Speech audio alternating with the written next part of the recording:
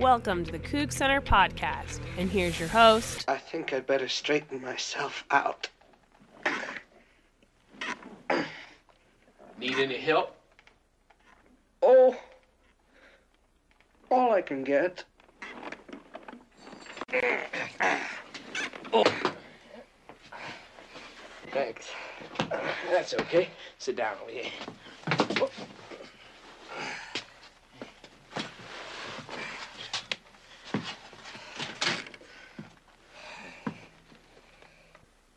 Hey, maybe you should eat something first.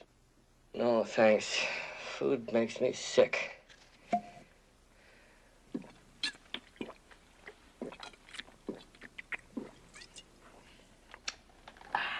A man drink like that and he don't eat, he is going to die.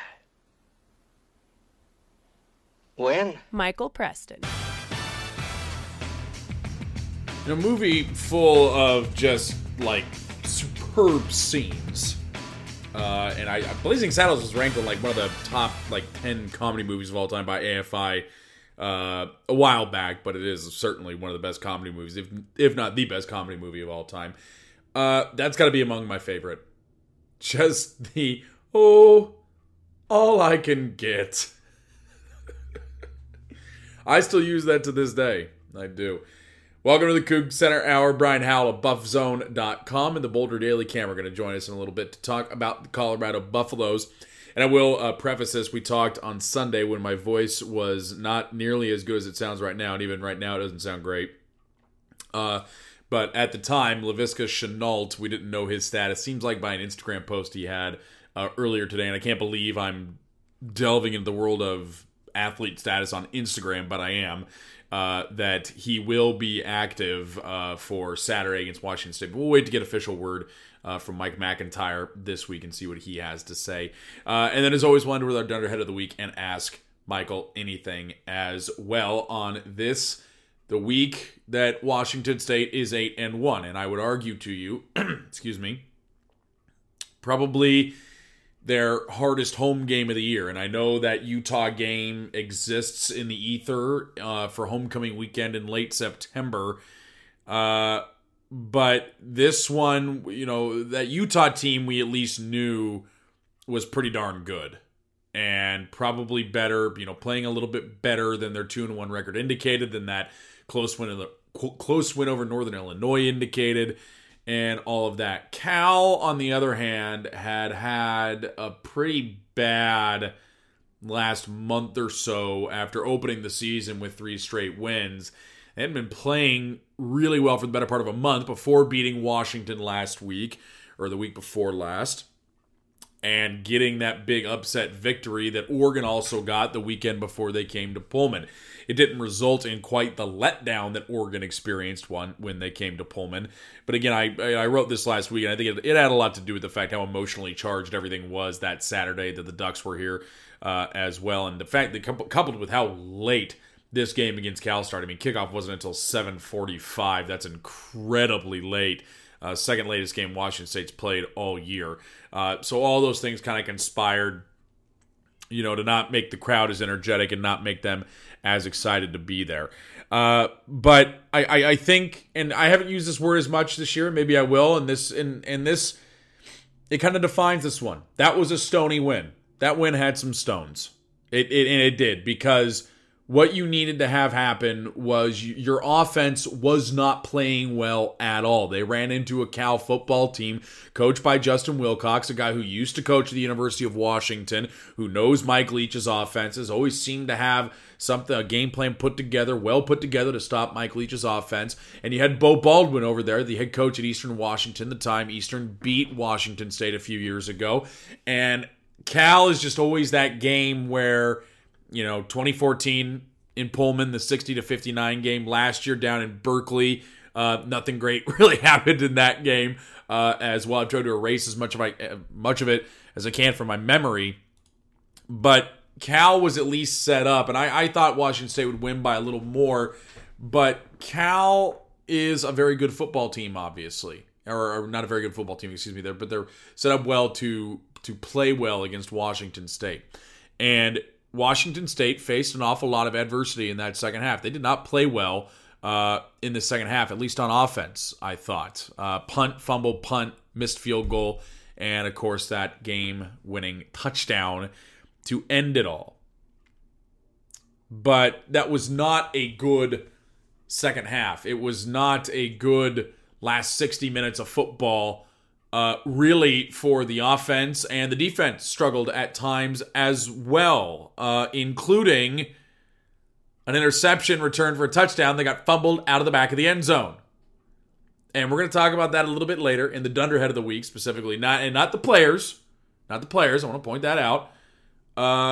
But that was a game where Washington State could have folded a little bit.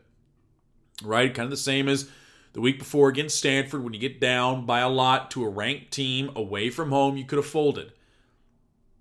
Washington State's offense could have folded after 4 pretty bad drives in that second half. The only one that wasn't really bad, other than the last one, of course, was the missed field goal. They did go 67 yards. Took them 11 plays, but they did. Other than that, nothing really stands out as excellent to you in that second half. So you needed the Washington State defense for the first time really this year to kind of step up and be the unit that put a stop to a second half rally from a team. And they did just that. They did it a little bit against Stanford the week before, but Cal in the second half goes punt, interception, field goal, interception, punt, end of half. That is exceptional. Very good defense from Washington State in that second half. And at least I got the impression in that half that, California controlled the ball for over 17 minutes, but I never really was worried that they were going to kind of put the game out of reach, so to speak. And yes, that has to do with the fact that California's offense is just really not very good, not up to really the par of many of their Pac-12 counterparts, certainly not Washington State. But the defense was playing very, very well that entire game. In fact, roll back up to the top of the box score where you can see the average gain per play. And Cal was at 4.2 yards per play. Washington State was 2 yards above that. That's why 19-13 is such a weird result to see, because you would not ever expect a game to be that close with an average gain per play that wide, that far apart. Washington State's picking up a first down every roughly play and a half. Cal needs 3 plays just to pick up a first down. That's the kind of difference we're talking about with these offenses in that game. And so when you look at how Washington State's defense had actually been playing all game, they've been playing very, very well. Just 5.4 yards per attempt for Cal through the air and 3.1 yards per attempt on the ground for them.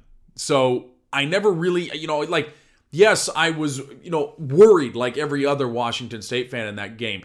But if it makes any sense, not in the same way that I had always been, or was always worried about a close game against a team that you really shouldn't be letting hang around, and you're ranked and you're at home, and all the reasons this could go wrong for you. Besides the fact that this football team is obviously just different this year, that they are obviously, we're not talking about the same team that in the past has folded and let games like this get away from them. Washington State made a concerted effort to stifle the run. Patrick Laird had just 47 yards on 18 carries. Chase Garbers was the leading rusher, and he's the quarterback. So it was very apparent very early on that Washington State, or, very apparent to me at least, that Washington State's defense wasn't going to let Cal run roughshod all over the field. And that Washington State's offense, for really the first time this year, Washington State's offense needed to do just enough to get out of Martin Stadium with a win.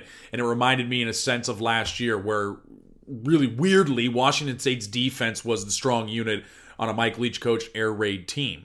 And it was, again, kind of odd to get that reminder, because the defense, although certainly pretty good this year, is not nearly what it was last year. I think most of us would agree with that. So it was interesting to see them kind of be the unit to have to bend but not break on Saturday in Martin Stadium. I just said that was very interesting, and I maybe I'm the only guy thinking this way, but I I wasn't really ever, worried, but not like really worried in that second half, even though Washington State was just up by 3. Like, I never really got too scared that they weren't going to win the football game. If they go to overtime, it's maybe a little bit of a different story. But I wasn't, truly ever like really, really worried that they were not going to win the football game. If that makes even a lick of sense. I don't know. I want to point out a couple other things from Saturday as well. Some shouts out go to the special teams coverage. Cal averaged just 11 yards on kick returns. That's pretty good, I thought, as well. No punt returns for either team, but kickoffs were good yesterday. Blake Mazza struggled again, missed a field goal, a 30-yard field goal. He is a freshman, though. That does tend to happen. Another bad snap on a PAT attempt, and Washington State did hold on. And by the way, kudos to Mazza for just running back there and cover up the ball.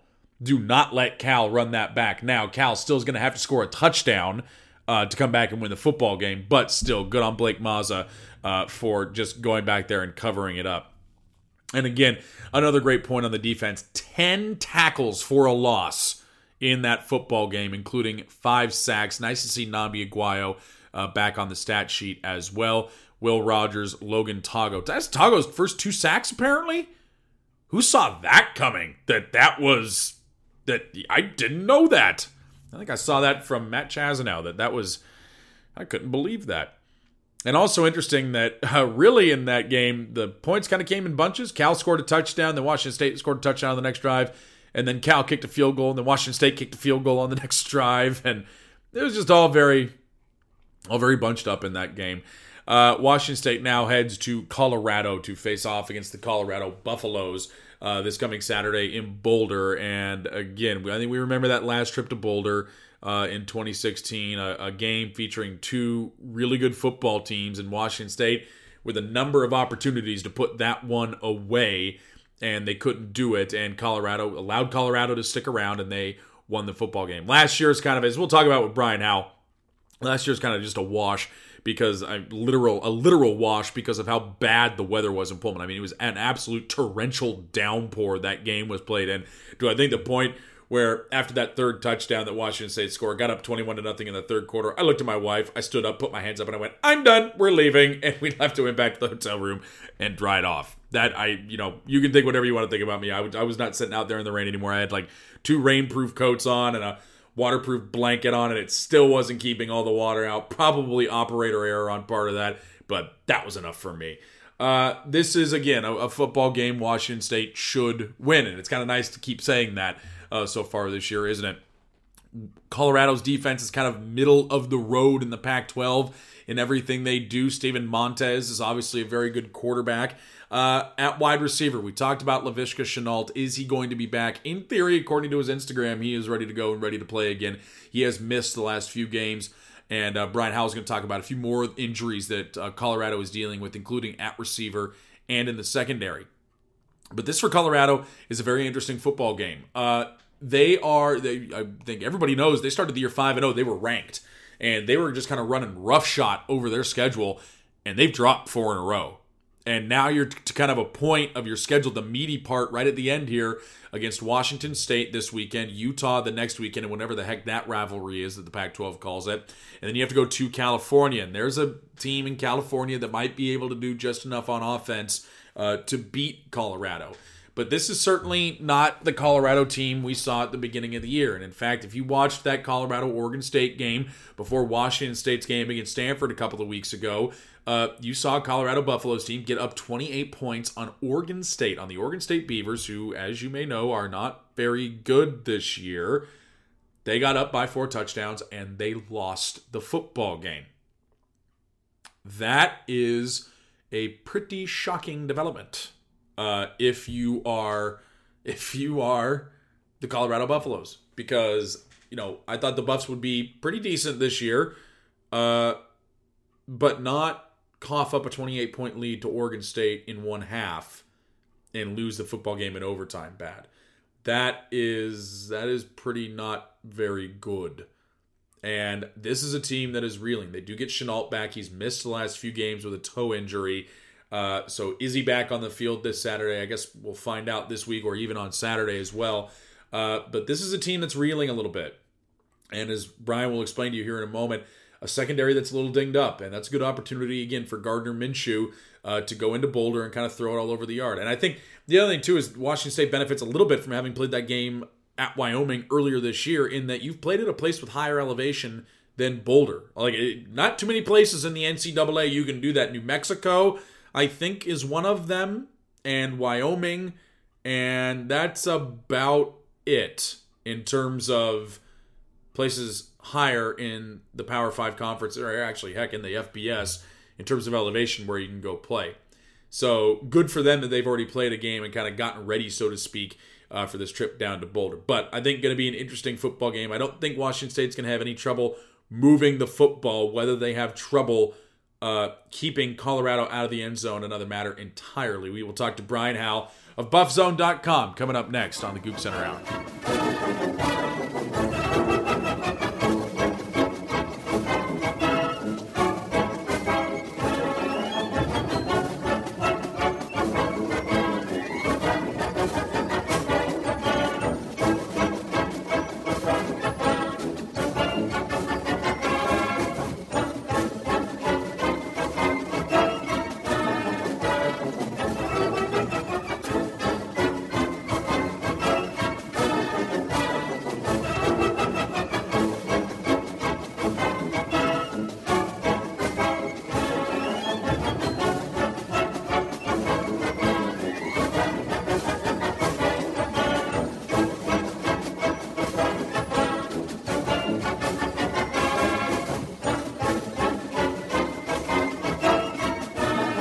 Back on the Coug Center Hour, my voice is finally kind of sort of coming around, and Brian Howell, though, is at full throat. He covers the Colorado Buffaloes for Buffzone and the Boulder Daily Camera, and I think this is like year 3 in a row we've had him on the show, and he gives great insight to the Buffs.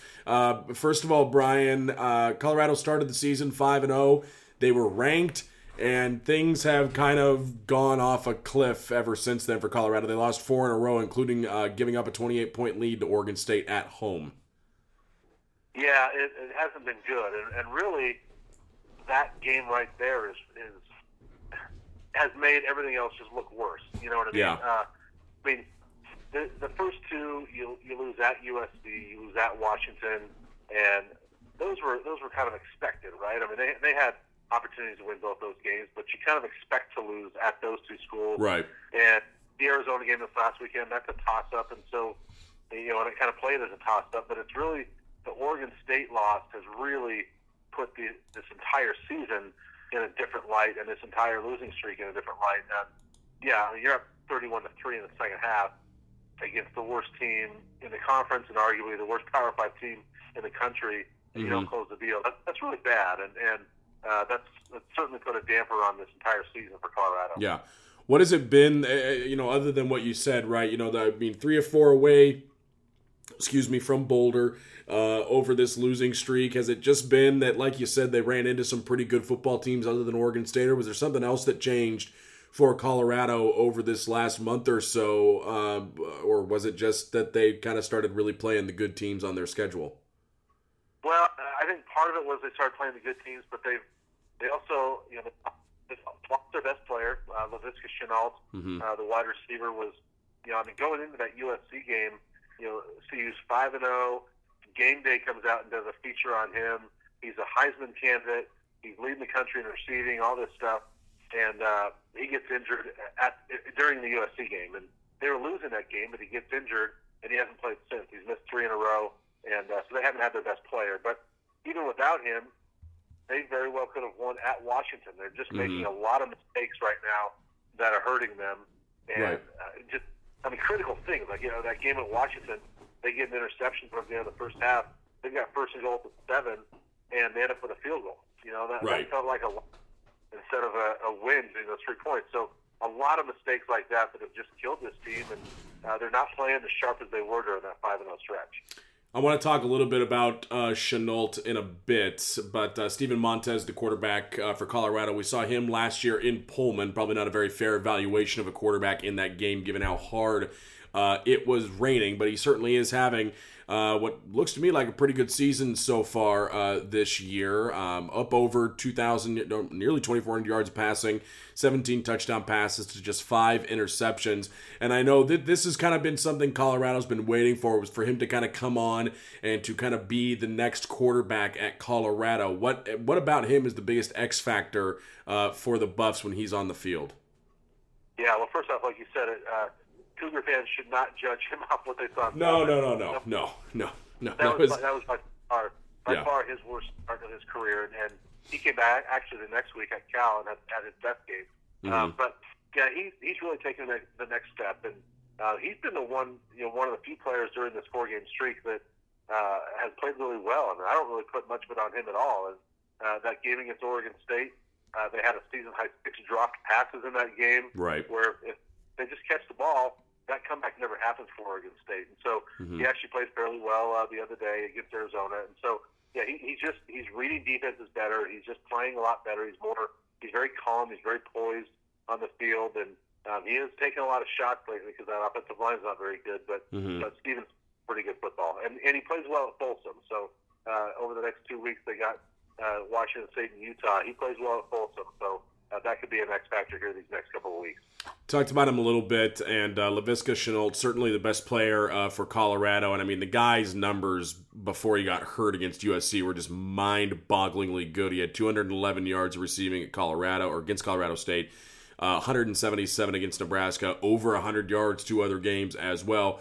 Gets hurt against USC. What is his status for this week, or do we know yet? Because we're obviously doing this pretty early in the week, but do we have any indication as to whether he's going to be ready to go against Washington State? Well, yes and no. And the other thing, he's also got 5 rushing touchdowns. He's their short yardage back. Yeah, God, I even looked at that too, and I completely forgot about the fact that, oh, by the way, he happens to run the football really well for him too. So they missed that dynamic as well. I mean, they've been running the Wildcat with him, and he's their short yardage back. So yeah, they've been as well. But yes and no as far as his status. I mean, they keep telling us day to day, and that it's, well, we'll see, and we haven't had access yet. We have no access over the weekend, so we'll talk to Mike McIntyre tomorrow. I know he's going to say, well, we'll see. He's day to day. He's not going to want to tell Washington State. But when we talked to him after the game on Friday night, he was asked, do you think Laviska comes back this year? And his answer was hopefully. So that doesn't sound very comes back this week, right? Hopefully sounds like, well, maybe we get him back for the last game or two. And just things you hear off to the side, kind of off the record type things. If I had to guess, I would say that he's not going to play this weekend. It sounds like that toe is really bothering him. They keep telling us it's turf toe.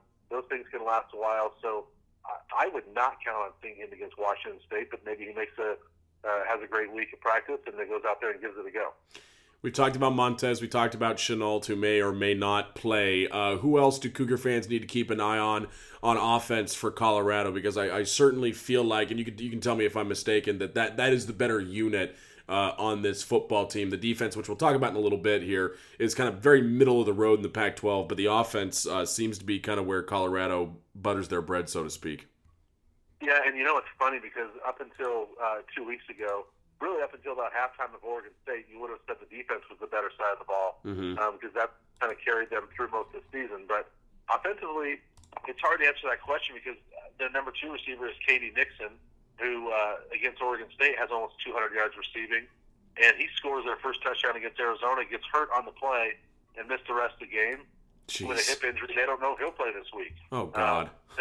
Their number 4 receiver is Jay McIntyre, the head coach's son, right? And takes a hard fall and is now going through concussion protocol for the second time in 3 weeks. I can't imagine he plays this week either. So that's 3 of their top 4 receivers that may be out for this week. So, wow. That is a very deep position, though.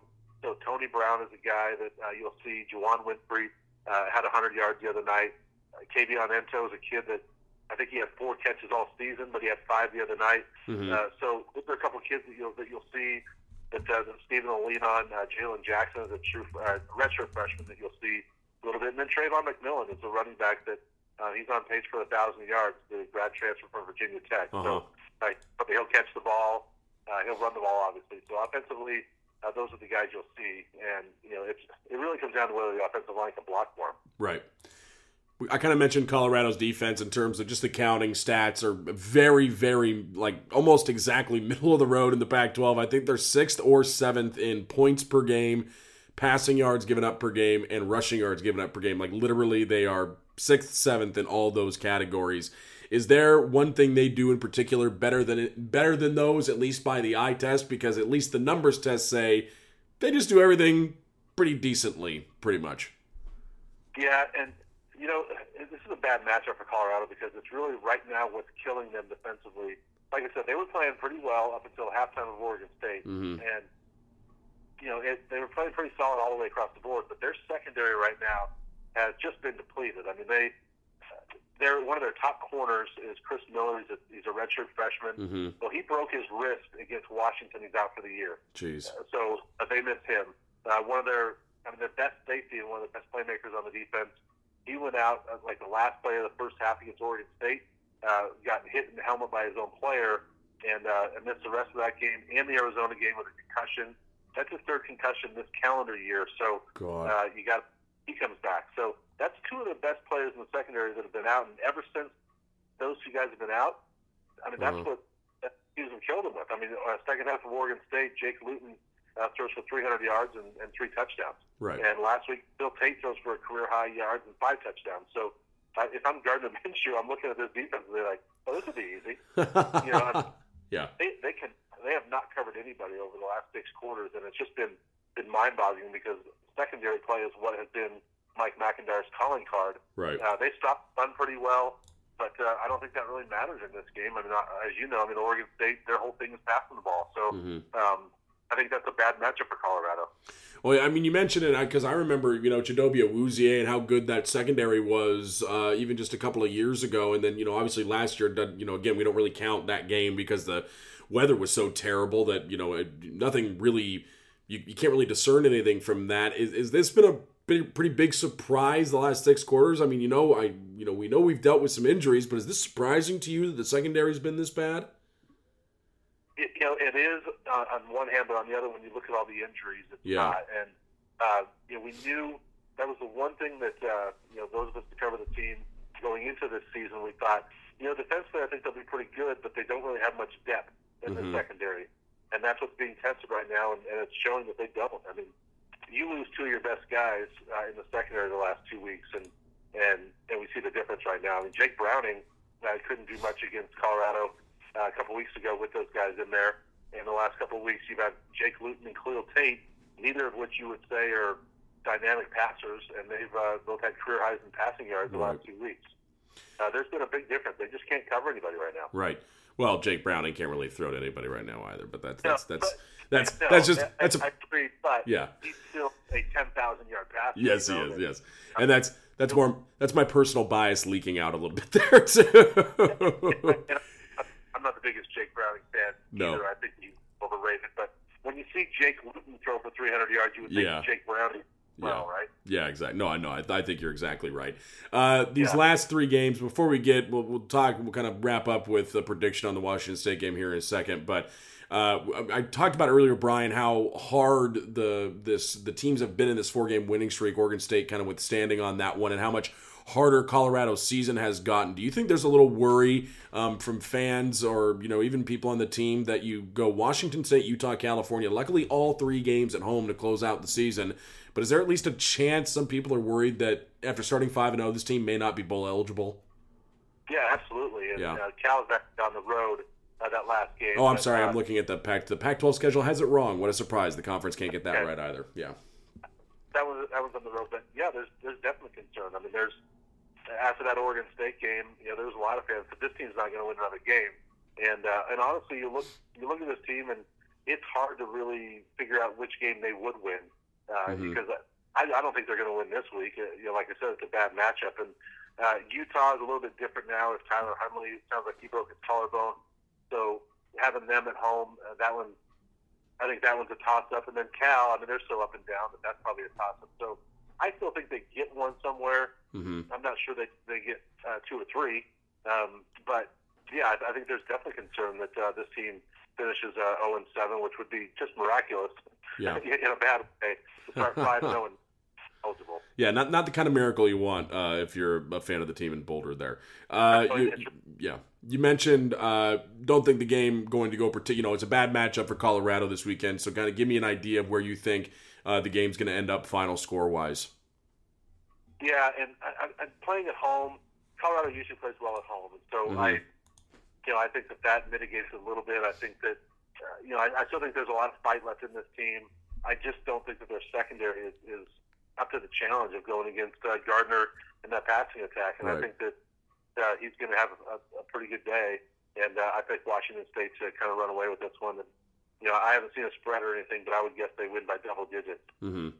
Well, we'll see. They've been playing a little bit better on the road lately as well. So you're going to run into, Colorado that plays better at home, and Washington State that frankly has been playing a little bit better on the road lately. They didn't play well, just well enough to win against Cal, but we'll see how they do this weekend. Brian Howell of Buffzone.com and the Boulder Daily Camera. He's got you covered all week leading up to the 12:30 ESPN kick in Boulder on Saturday. Thank you, Brian, very much.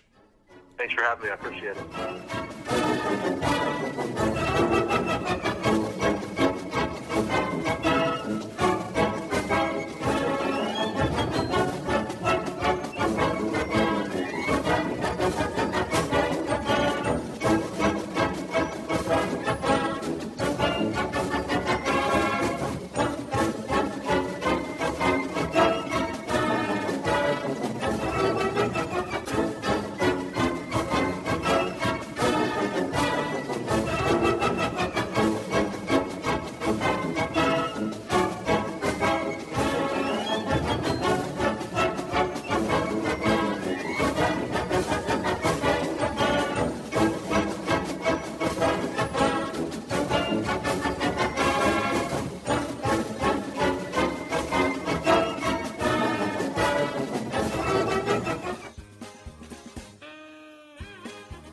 Dunder, head of the week time. Our thanks again to Mr. Brian Howell for joining us. And we were going to talk about something else in this space, but not much else to talk about. Other than women's soccer hosting a NCAA tournament game. This is like year 10 of the last 12 they've been in the NCAA tournament. They're hosting a game this Friday against Montana at the Lower Soccer Field. Please go if you are in town. They are a great time, and I encourage you to do so. It's just so much fun. Dunder, head of the week. This is an easy pick for me. I teased it in our opening, and I still do not get how a defense returning an interception, they fumble it out of the back of the end zone, how that can be a touchback for the offense. It remains the stupidest rule, dumbest, stupidest, most brain-dead rule in all of football. That how can a team returning the ball into the end zone they are attacking and losing it out the back of the end zone they're attacking be a touchback for the other football team? I am flabbergasted as to how that is still a thing. It is 2018. How do we still allow a defense to be penalized that badly for a play like that? Back it out to the 30 for all I care. Back it out to mid-friggin' field. Even if the interception happens at the 2-yard line, back it out to the 50. Or just a standard touchback at the 20 or the 25-yard line. But how does it make logical sense to hand the ball back to the team that threw the pick because it gets fumbled out of the back of the end zone? Because if they do that, if they fumble the ball out of the back of the end zone, it's a safety. It's 2 points. Why are we allowing this to be a thing just because the team they accidentally threw the football to and picked it off and ran it back did it for them? If anything, it should be a safety for the defense. Actually, that would be the one way to do it. Although that would create some really weird ending game scenarios where you're doing that on purpose. Maybe, I don't know. I can't really... I'm not a Mr. Unintended Consequences, let's put it that way. Either award the team that makes the pick a safety and make them kick off again, or make it a touchback. Those are my suggestions. That's what I'm sticking with. I'm certainly not a football expert, even though I like to think myself as one. Ask Michael anything time.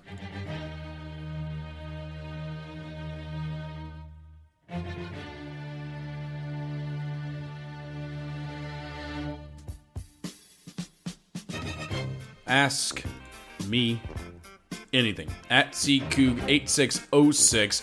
Have you ever considered the fact that Jane Kasmerick and Allison Janney are the same person? Convince me otherwise. Jane Kasmerick is the mom from Malcolm in the Middle, and Allison Janney, probably best known for her role as the press secretary on the West Wing. I mean, I've never seen them together. That's all I'm saying. Never seen them in the same spot. They do look I didn't even think about it before. They do look a lot alike, though. I did Google image search that. That is uncanny. At the last Zune, NC-17 lentils. Going to Folsom Field for the first time to see a game. Best place to eat a bison burger in Boulder. I would say to just probably get your own and then kill the animal and make your own hamburgers. That would be what I would do. I wouldn't do that. I would probably just go to wherever the locals sent me. I've never been to Boulder. That is a stadium I want to cross off the list, certainly, though.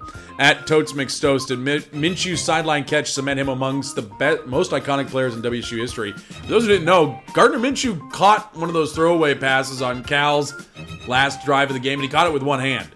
And, yes, it does. At WSU Brady 27, Brady, how much money would a GoFundMe for firing Larry Scott earn? Bonus question, is that more or less than one for firing Pac-12 refs? It's less, but, and I know this is a question in jest. I hate it when stuff like that happens. Let's get money together to pay WSU's field rushing. No, don't do that. Do not do that. Don't do it. Take that money and donate it to the athletic fund instead. Way better. At Wazoo Coug 1986, Wazoo Coug. Should I suspect a Pac-12 officiating conspiracy after last Saturday's game? Not just incompetence. That's probably about the limit of where I would go. At CRodge6, Cody Rogers. Since no one should want to play the monster that is Alabama football, who's the other team that college football fan bases should want a shot at? Probably Clemson right now. Can you say that? I'd say Clemson, Michigan certainly as well. There's some of the history and the prestige there as well. So yeah, I go with them. I go with Michigan as well. At the _machine 51, Jake Stewart. What uniform combination will get the W over UW this year? Just whatever does it. I don't really care. Go out there naked for all I care. Play them that way. At Issaquah John Thompson. I saw that Roderick Fisher was in the box score a couple weeks ago with a tackle. Does that mean his red shirt is burned? No, they new rule this year. You can play. I think it's 3 games. Yeah, it's 3 games, and not burn your red shirt. And as far as I know, he's only been in 3 now. It's either 3 or 4 games. I can't remember. But there is a game threshold you have to get to now to actually officially burn your red shirt. At Northwest Coast Bias, AJ, is Larry reviewed annually? No, he's not. Is there any accountability for Pac-12 officials? I mean, a little bit, but it kind of stops with Larry Scott. And where do you keep your litter box? I'm assuming you mean the cat's litter box. I haven't had one for years. It gets kept in our basement because our basement is unfinished, so it's just concrete down there. And so I don't got to really worry about, they make a mess. They make a little bit of a mess. I go down there, I clean it, and it's out of sight. Don't smell it. It's wonderful. If you have that kind of situation, I would do that.